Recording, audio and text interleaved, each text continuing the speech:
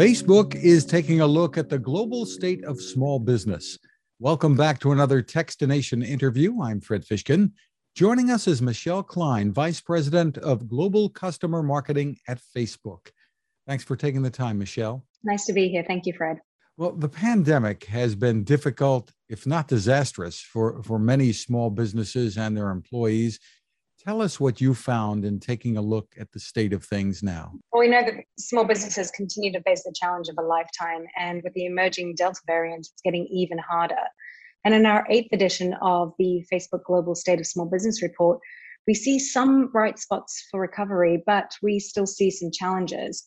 Some of the positive things that we're seeing are around closure rates. In fact, in the US and globally, we are slowly seeing a turnaround. For example, the closure rates here in the United States in February was at 22%.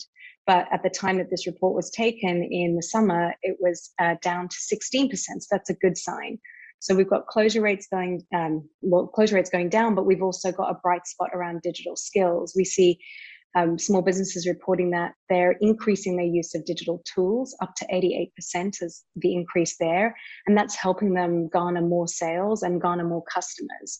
So some bright spots ahead. And we see that small businesses are beginning to turn the ship around. Many types of small businesses, I assume, have not been able to have people work from home the way many other companies have been able to do. That's right, yes. And a lot of the training that we do through many of our programs is to help small businesses think about how to mobilize the workforce, whether it's remotely or as you think about reopening, some of the skills and the tools that you need to think about how to welcome customers back in, how to have safe protocols. And we're constantly talking to small businesses about the various challenges that they face. And then we look to the tools that we can provide, both in training and some of our products, but also our partners who can help them through this journey of remote versus reopening versus closing again and so on. You also have statistics from diverse-owned small businesses?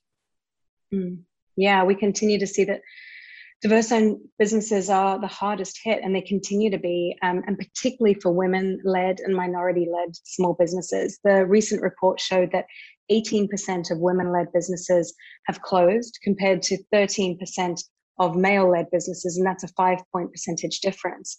And on top of this, minority-led businesses in the US were 50% more likely to be closed at this time of the report and have lower sales than the time that they took the survey this time last year.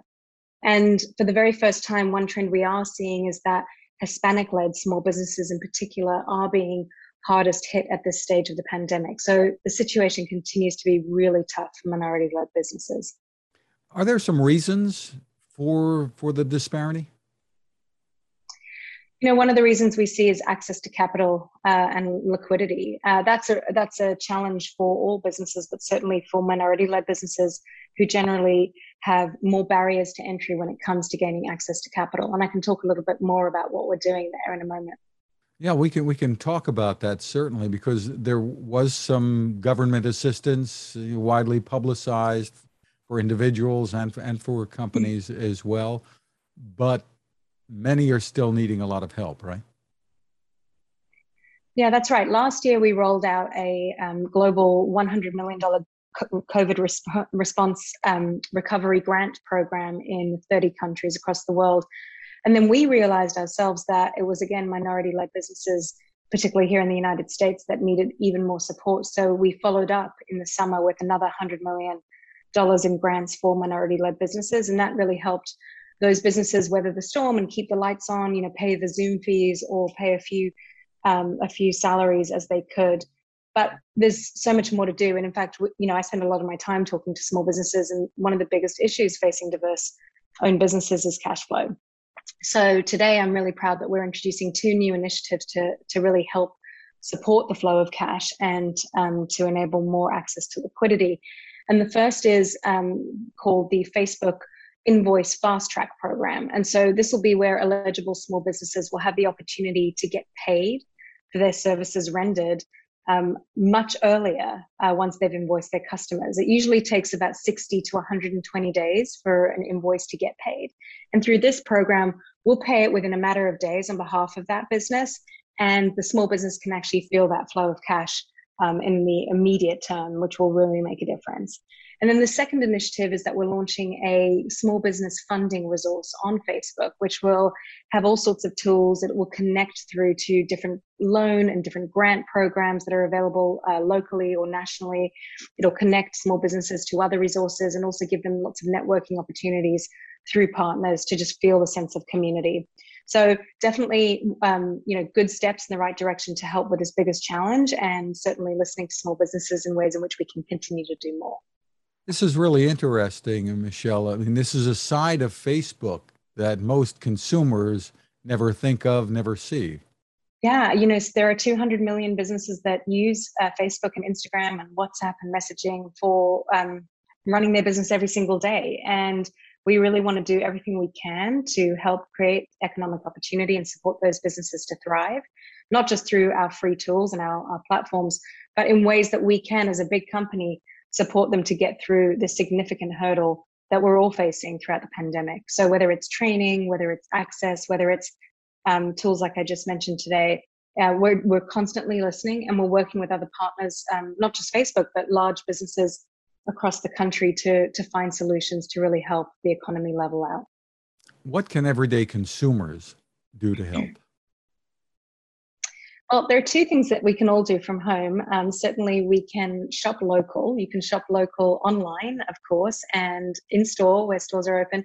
That's a great way to support a small business who's either trying to get back on their feet or trying to figure out new ways to enable their business model if they've pivoted to digital over the last few months. And then the second way is to really brag about the great ideas that you find from small businesses on Facebook or Instagram. You can simply tag or post about something that you found that you love. And, we're coming up to the holiday season. So it's a great way to give others gift ideas and really create support for those local businesses. So the holiday season's right around the corner. Yikes. I know, it feels crazy, right? It does. Where can people turn to for more info, both the businesses and consumers? Yeah, well, we are going to announce next month that we're launching the Boost with Facebook Good Ideas season, which will help support all small businesses around the world to get training and support and networking opportunities through the holiday season. In fact, you may not know this, but a fifth of small businesses globally say that half of their annual revenue happens in this fourth quarter during the holiday season. And for all of the information that I just shared, you can go to our Facebook newsroom where you can find out so much more. And the website address is about.fb.com/news. And of course, there's the issue that businesses of all sizes have been facing in terms of attracting employees to stay open. Are you involved with assisting on that front? One of the tools that we have, which has been very successful, and we've heard a lot of small businesses are using it more often than not, is our jobs tool. So that's a way for a business to post roles that they have open and find new employees around the country or in the local area in a very agile way.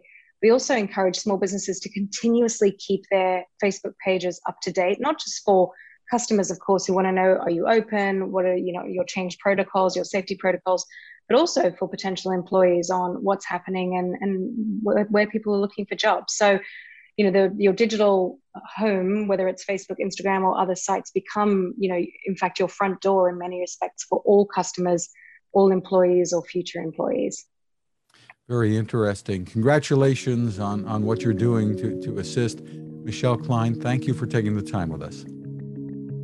Thank you so much. Nice to see you. Now this. It takes a lot of listening to build a better radio, and that's just what the folks at C. Crane have done.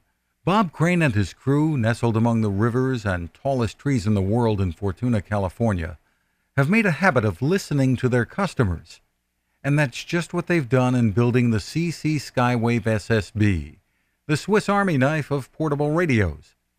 For everyday listening to AM or FM in the yard or patio or on the nightstand without having to drain a mobile phone battery, it's a great companion. But it is also a companion equipped for NOAA weather information and alerts that can be life-saving. You can listen to FEMA and Coast Guard transmissions too. Beyond all of that, you can tune into shortwave signals from around the world. It's compact, easy to take with you, and built to last. The CC Skywave SSB. Click on the link at Techstination.com.